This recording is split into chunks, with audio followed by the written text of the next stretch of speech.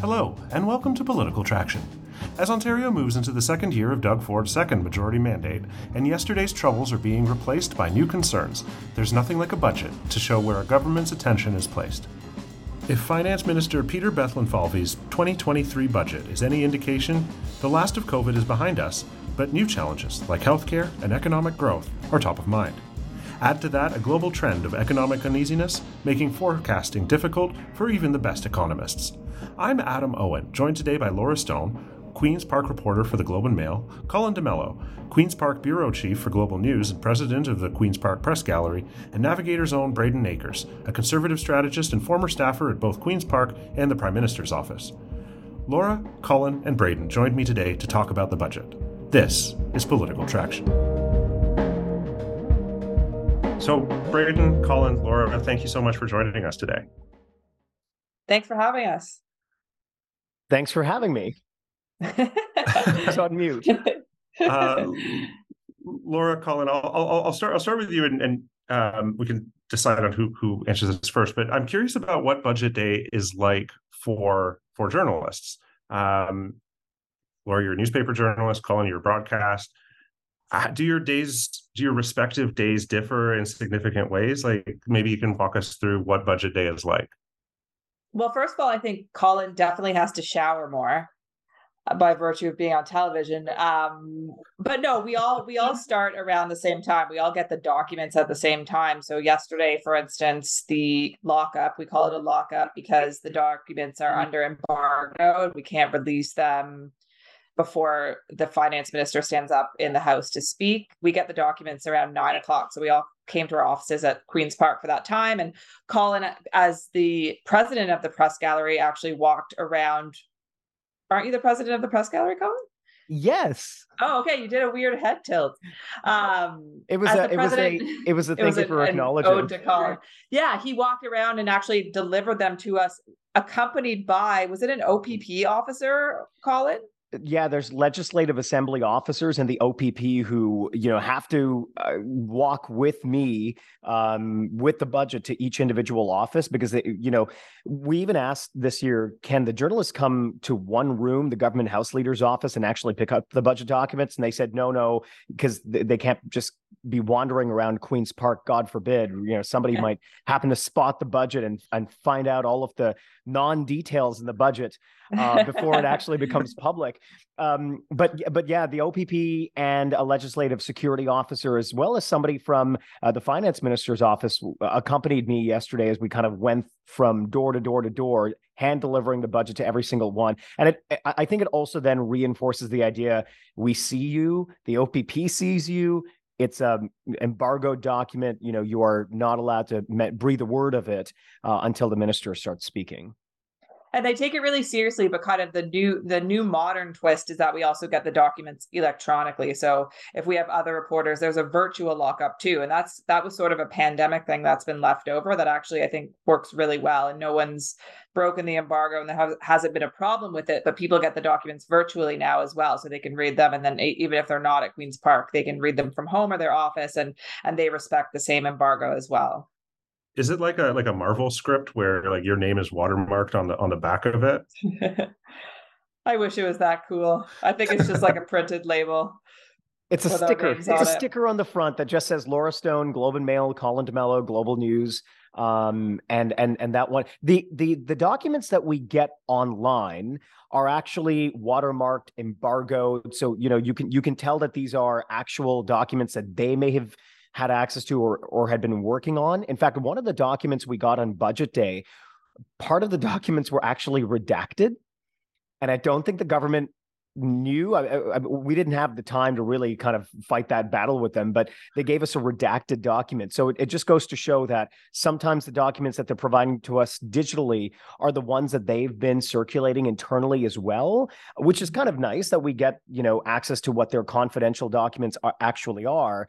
But a redacted document under embargo on budget day is certainly not nice. The direction I thought we were going to be going in yesterday. I didn't notice that, but details. It was almost like we FOI'd the budget document and got everything back Right. redacted, which would have made more sense. But then So- just to finish off the day, sorry, it's a race against time, because we get the documents, we have a technical briefing a couple hours later, and then we actually have the press conferences with the finance minister and the opposition at 2:00 that are also embargoed until the minister stands up in 4. So we're all sort of racing to read the documents, try to figure out what's in there, find the story, ask our questions, and then get comment. And we have to have something that comes out immediately at 4 or 5 whenever the minister stands up. I would also say, so our budget days actually start for the parents of young children like Laura and I. Our budget days actually start at like 6:00 in the morning, because you have to get to Queen's Park much sooner, much earlier in the day than you would typically be able to. So you really have to start like getting the kids out the door as quickly as you can, and really putting some hustle in them, because kids are always slow.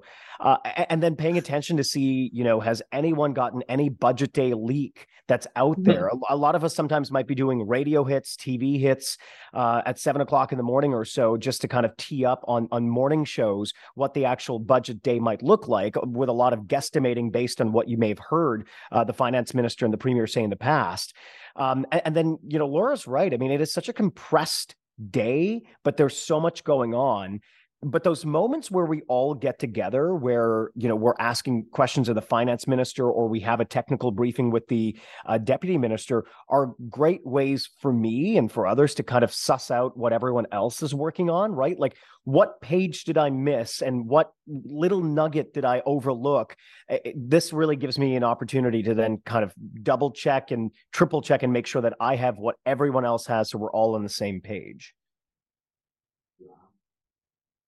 Brayden, you have some experience in staff. Well, you have a lot of experience in staff at all levels of government.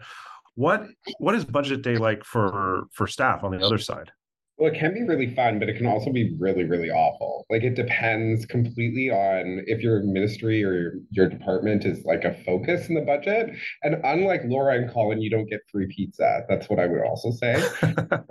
They get food delivered to their room. They get pampered. Political staff don't get any. Oh, please. We do the pampering. We do the pampering ourselves, because there's no government funded lockup. We can't, we can't get government funded food, so the press gallery funds our own lunch. I'm just anticipating. Brayden, it's a losing battle. Noted. Sorry, press gallery funded.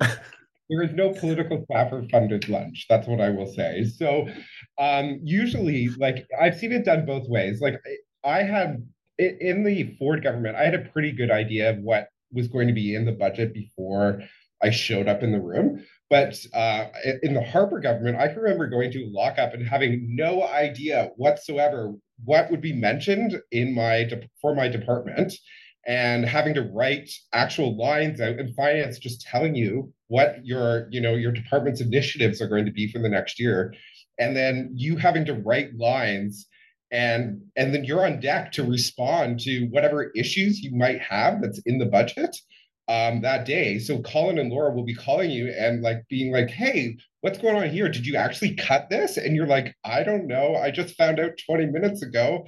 And you have to figure out how to respond effectively for the government. So it can be a bit hairy / annoying. So the best thing is not having anything in the budget from a political staff point of view. And then your day's great. But if you're, a big focus, it's not so good. I'm glad that we clarified that the government doesn't pay for pizza, just out of concern for what your Twitter replies would be like if it got out that the government was buying your food. So good clarification there.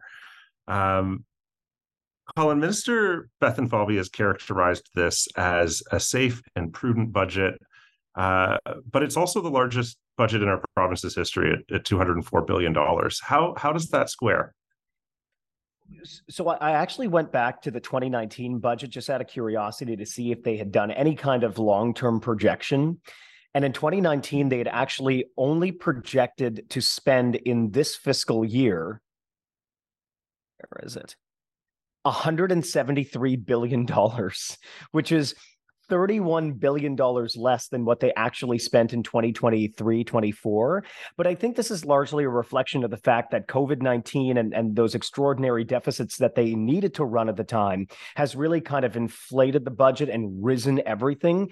I mean, this government is incredibly sensitive after that 2019 budget to how they're going to be viewed as from stakeholders and from the general public, right? They don't want to be seen as a government that's just slashing and burning all the time, especially because that 2019 budget was so scarring, led to so much blowback. Even in 2020, in the middle of the pandemic, they were still rolling back items from the 2019 budget. I thought one of the most interesting things was how inflation has kind of proved to be a bit of a double-edged sword for this government. On one hand, inflation, has meant it's so expensive for us to put food on the table and buy goods and services, but it's also sent an extraordinary amount of money into Queen's Park coffers, so much so that they can balance the budget starting in 2024 to a tune of like just $200 million in terms of a surplus. But it also means the cost of building things, which this is a government that wants to build. It's their, it is really their raison d'etre. Building things has become so much more expensive. They had a 10-year capital plan to build roads, bridges like the Highway 413, subways, hospitals, etc. That grew in less than a year by $25 billion. And the finance minister said yesterday, yeah, look, supply chain issues, inflation, the cost of, transporting goods and services, everything has kind of risen. So it's not necessarily that they're spending the $204 billion on new things. It's just they have to spend that money to keep up with all the things they've already committed to. So maybe that's why we don't see a lot of new commitments yesterday in infrastructure, right? Like usually the budget is the time that you roll out these fancy new plans or buildings or infrastructure projects. And this one is largely absent. Like they're touting previous investments from their last budget. Like we didn't see a lot of fancy new items that you would normally expect on a budget day. Well, and what we're starting to see too is as they're handing out the contracts, specifically for like subways and tunneling and all of that, as they're handing out the contracts, they're finding out that those contracts are much more expensive than what they originally promised. And that's really kind of inflating this bottom line. But they're not going to stop building, right? Because they're betting on the economic the economic spinoffs and the return on investment. So they're not going to back down on that plan. Now I want to see in the next few years how much that's going to grow, right? It'll probably grow by another like 10 billion next year. Yeah, it seems like the government is taking an approach that I've often expected to hear from more progressive, the progressive side of the spectrum, which is we're not putting money directly into people's pockets. We're building up the economy by investing in it, which is kind of surprising for this government. Laura, I know your colleague Andrew Coyne this morning called this a Kathleen Wynne budget, which was pretty funny. Colin mentioned that affordability is an issue for Ontarians, and he pointed out, we didn't see these direct interventions around pocketbook issues, besides stuff that's already been announced, like childcare, license plates, gas tax cuts. Like understanding that just writing checks to people could fuel inflation, which they don't want to do. How will the government show voters that they are addressing pocketbook issues with this budget? Because that is something that's top of mind for people. Yeah, it's a really good question. And actually last week we had, the government did some pre-announcements to the budget. They had 2 days where they announced things that were in the budget, a manufacturing tax cut and money for skilled trades. And those ended up being probably two of the biggest, or, two among the handful of the biggest things that they had in the budget. So they really didn't have kind of those shiny things that you're talking about that are easy, I think, for the everyday person to understand. And I think it was surprising, and they did take criticism for that. But it's interesting, when you talk about Andrew Coyne, I think he called it a Doug Wynne or a Kathleen Ford budget. Right. So they're, and then they had others, they did have the opposition criticizing them for not doing enough to help people with rental assistance or, subsidized housings and things like that. So, you have some of maybe the more fiscally conservative side saying that they're spending too much, and then of course you always have the opposition on the progressive side saying they're spending too little. So they probably view that as a win. But I think that, I think the way that the finance minister characterized it yesterday was, we're doing a lot of these long-term things over several years, and it's not a one and done program. So they talk about, their housing plan. I know Colin's alluded to the fact that they're not actually building as much housing as they'd like to because of economic conditions. But I think they're talking about more of those long-term investments and not anything that's targeted right now to people's pocketbook issues, but they're kind of creating the economy for people to get jobs and keep jobs, investing in the skilled trades. They have more of a long-term vision, I think, than maybe you would expect from a government that used to really like kind of those shiny headlines of things that they were giving people. They didn't, that was really absent from this budget. They're 1 year into a 4-year mandate with a majority government. They're pretty far away from an election. Do you think if this was a different year, closer to an election, we would see those, checks going out in the mail, tax breaks 100%. going to people? 100%. I think, we saw them allude to in the budget as well, a review of the tax code. I think because they're so early in their mandate and they've already kind of cataloged what they plan to do over the next 4 years, I think I would be shocked if they didn't have some, big tax breaks or more kind of targeted measures in year 3 and 4 as they head into the next election. I think you're absolutely right that's probably what they'd save it for. As the province is in a better fiscal position in the next 2 years too, they'll be more apt to do that as well.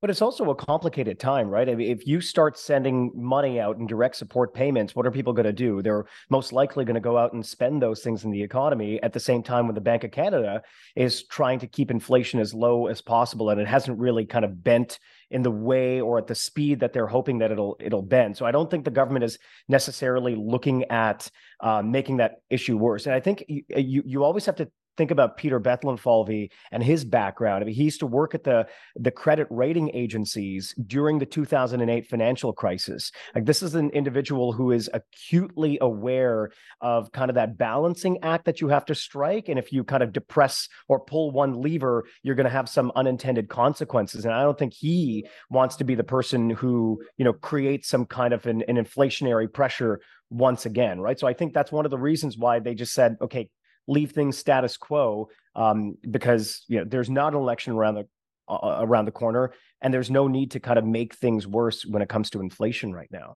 You're right, but it's off brand for Premier Ford, who's for the little guy, and he's always talking about these kind of incremental measures of, we're giving you $90 back for this. We waive the fees on the license stickers. Like, he loves those $50 back here, $100 back there measures, and they really didn't have any of those in this budget. They in fact just pointed to previous ones that they'd already announced. Yeah, and as a conservative and a taxpayer, I'm really glad it's not in the budget, just as FYI. And I would also point out, like, Queen's Park is, unlike Parliament Hill and Justin Trudeau, there is no money machine at Queen's Park where they can just print more money. They actually have fiscal constraints that prevent them from doing these direct support measures that we're talking about right now. And Adam, you're completely right. They are inflationary, right? But the other thing I would point out is, like, if you're looking for transformative change now, rather than down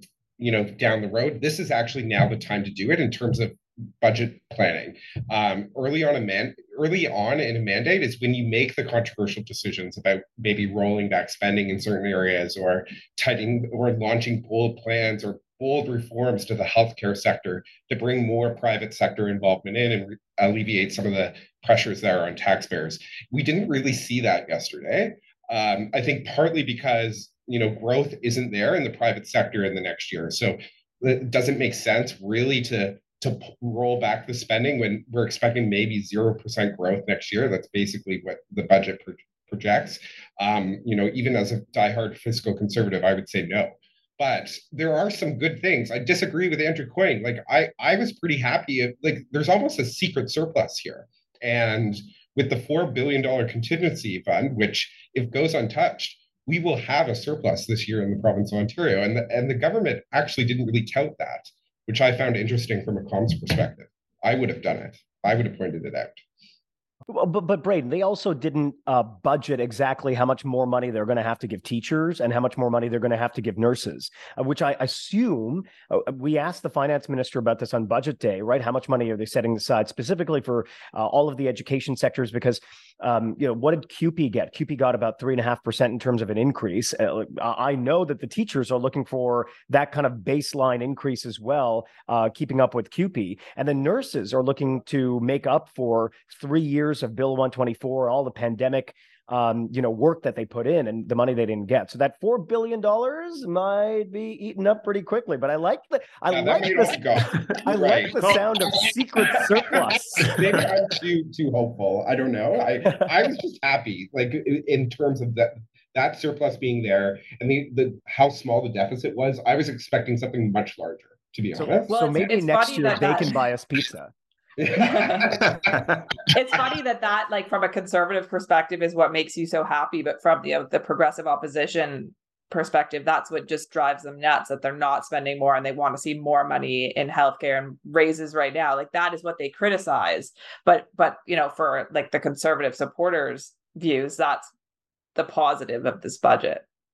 And it's not just that, though, Laura. Like the independent officers, like the Auditor General and the Financial Accountability Officer, have both raised issues with these large contingency funds that they squirrel away because the FAO basically says this doesn't follow standard accounting practices, and says, these are all unallocated funds that they don't know exactly what the government is doing with it. And he called on the government, the FAO did, for more transparency. The government doesn't really like the FAO and they don't really pay attention to what he says. So I don't think that necessarily is going to dictate how they go. But, it's the opposition, it's the independent officers of the legislature who all kind of say there's something, sketchy about the secret surplus.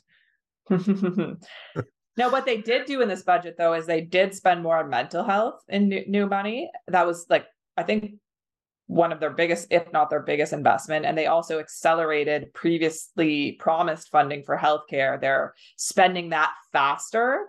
And so I think that is probably to assuage the critics who are, and obviously the healthcare sector that needs the money now. And they've got some money now from the federal government too, but they are at least speeding up the healthcare funding. And of course, that will never be enough for some people. And there was, despite what I said, I think there was some action yesterday, or at least some replay of some actions that have taken to involve the private sector in the healthcare system. I would expect more moving forward. I think the time is now, from a strategist political perspective. I would want to be rolling out these types of measures now. I think that later on in the mandate, we might see some of those cost-saving measures, especially if we're seeing 0% growth next year, which again is what is projected. Laura, you raised an interesting point around some of these line items on here that are typically progressive causes, but the average person doesn't necessarily know, how much $20 million versus $200 million buys. So you see $202 million for homelessness prevention, Indigenous supportive housing. Like that's not, those are traditionally like pretty mental health. Those tend to be, I guess, stereotypically, those are things that progressives care more about. But I don't know how much $200 million buys, and if that's a lot or not enough. Yeah, I wish I had that knowledge. And they also have a significant chunk for children leaving the youth leaving the child welfare system, and they increase the age at which they provide services for people. They think it was from 21 to 23. So it's true, you have some of these causes that are maybe more typically progressive that they've championed. Now they're also increasing a tax credit or a income supplement for low income seniors. I mean, these are it's not like conservative governments wouldn't touch these issues at all. I do think kind of the homelessness piece and some of these other mental health supports, they're sort of used, they roll into some of the demands that cities have made. And we saw the finance minister allude to these, and when asked, why aren't you doing more for Toronto? Why aren't you bailing out the city? He talked about some of these programs, homelessness supports, for instance, as something that will help cities. Is not necessarily directed towards the city, but it's a program that urban people would probably use more. So, these are kind of ways around maybe some of the reasoning that they're not spending more money to bail out municipalities, for instance. Right. And that's a very good segue to talk about cities and Toronto specifically. There's no COVID bailout for Toronto in this budget. That's something that we heard a lot yesterday. Ford has basically said that he wants to audit the finances of big cities before he writes more checks to them to make sure that they're spending money. That gave me flashbacks to the Rob Ford era, where they always said, well, they're just spending too much money and we're going to find efficiencies. How will this budget affect the upcoming mayoral by-election in Toronto? Well, my favorite. Oh, so you go ahead. No. No. Okay, we'll both go. Well, I'll go first. So yeah. My favorite is when the premier says he's not way into the mayoral race, and then he just goes on a rant about how the next mayor better not raise taxes, and we better have a fiscally responsible mayor, and no lefties, but I'm staying out of it. Mark Saunders is a great guy. Anyway, I just love it. Because he just cannot help himself. But I think it will loom large. I mean, I think there's so many people running, first of all, and they all kind of approach it from different perspectives, of course. But someone like a Josh Matlow, whose first order of business, or what he announced in as he launched his campaign, was a plan to raise taxes in order to pay for better services. That's going to be key to his campaign, and I'm sure some others will have other ideas. I mean, I think the city of Toronto's books how to improve services and kind of like the crumbling infrastructure. I mean, I think that it's going to be a major issue in the election. I think that the budget will be as well, and the relationship with the province. I don't think you can get around the fact that is going to be a key issue in the mayoral race. Colin? I think what could be interesting is, Doug Ford is a polarizing person when it comes to the city of Toronto, right? Toronto's had so many ups and downs with Doug Ford, both as a city councillor or mayoral candidate, then premier, with elections being meddled with. And so, by not giving that money to the city of Toronto, Doug Ford then makes himself a bit of a foil for progressives to run against, right? As opposed to just running on the issues central to Toronto. Now, Doug Ford has kind of given them the opportunity to say, look, I'm going to be much more hardened when it comes to the provincial government. They're not giving us enough. And it's kind of like, putting somebody in place who would be the antithesis to Doug Ford, not somebody like John Tory, who worked very well with Doug Ford because he kind of understood how to play that game and get strong mayor powers as a result as well. So, I mean, it will definitely loom large, though, as Laura said, because ultimately that's going to be a big question, right? What is going to be your solution to filling this massive budgetary gap? And it could be, gaps going forward if the province now sees this as a reason to stop, always coming to Toronto's rescue. But if progressives are now looking for a lightning rod of an opponent, this may give them the opportunity to run against Doug Ford, as Justin Trudeau did in a previous election, rather than running against the field of candidates that are, right now declared. I think the premier would happily take that on, for the record, and he should. He should. It benefits him politically. And not only that, it benefits the people of Ontario, and it's the best policy decision ever. Like, the taxpayers of Kenora, North Bay, and Barrie should not be bailing out the taxpayers of Toronto. It's just that plain and simple, right? Like, it is absolutely ridiculous that the city of Toronto every single year comes to not to sound like the premier right now, comes to the province, a cap in hand, begging for bailouts, when they themselves are paying little to no property taxes compared to everyone else across the province. It's just a fundamental fairness issue that the city needs to figure out. And if the premier wants to lead the charge on that, it benefits him politically in all kinds of ridings in the GTA, all kinds of ridings in the 905, and all kinds of ridings across the province. So I hope that actually happens, Colin. I hope that's Brayden, are you suggesting that there's an inconsistency with downtown progressives not paying taxes? I am, and unfortunately, I'm being recorded, so I can't tell you my true views on this. But I do think it's a spending problem as well as a revenue problem. But it's the city of Toronto needs to figure that out on their own. So, but I think it really does open the door to a progressive candidate in the city like a mayoral progressive opportunity, I guess, as someone, because as much as the premier will act as a foil, so would a progressive candidate, and people who are looking to maybe express their displeasure with what the premier is doing might look at this as an opportunity. And John Tory was kind of an exceptional case in that he was super popular and he was going for this historic third term, and people almost just, out of habit went and voted for him. But I think it is truly kind of like a wide open race now. And so there could be that opportunity for someone who's completely different, and who benefits from who the premier and who the government is provincially. I think you're totally right, Laura. Like I think you. I think what I said is not popular in Toronto, and it's a bit for a progressive candidate to run against the premier, as Colin has pointed out. And yeah, it's always a good political strategy to offer nice things that you don't have to pay for. Brayden, pulling up 2 orders of magnitude, and looking at the federal government, we're going to have a federal budget next week. The province and the feds share a lot of the same priorities, economic growth being one, EV and critical minerals production being another. Looking ahead to next week's federal budget, do you think we'll see any similarities between these 2 budgets? I think where you're going to see differences, and we're going to talk about differences because that's easier, and maybe other people can talk about similarities. I think we'll see tax increases from the feds. I think that we'll see I'll touch on similarities too. They care a lot about EVs, as you pointed out. They care a lot about critical minerals. So we'll see some of those themes carry over into the Fed budget.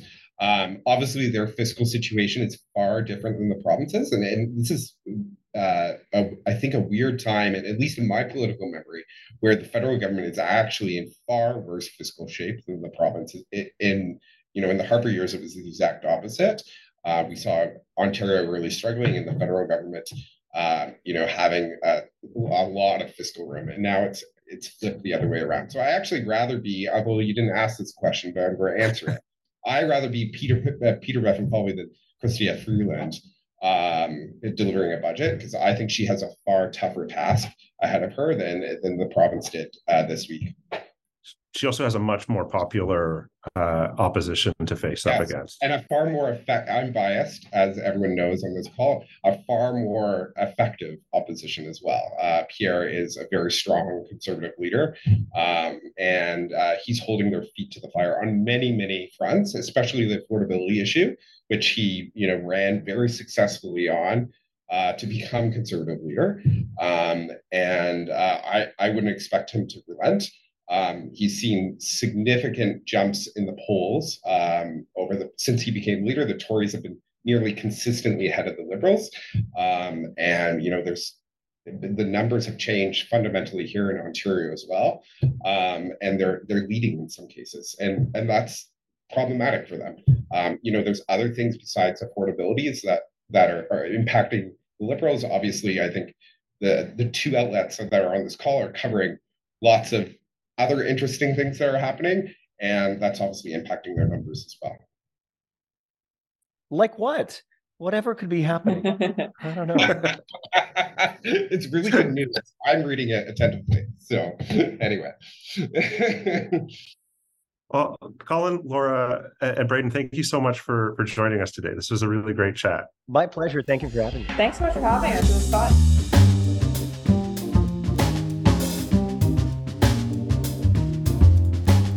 Political Traction is powered by Navigator, Canada's leading high-stakes public affairs firm. Our show was edited by Holden Wine and produced by Thomas Ashcroft, Matthew Barnes, Jeff Costin, Jenny McElwain, and Jahan Mohammed. I'm Adam Owen. We'll see you next time.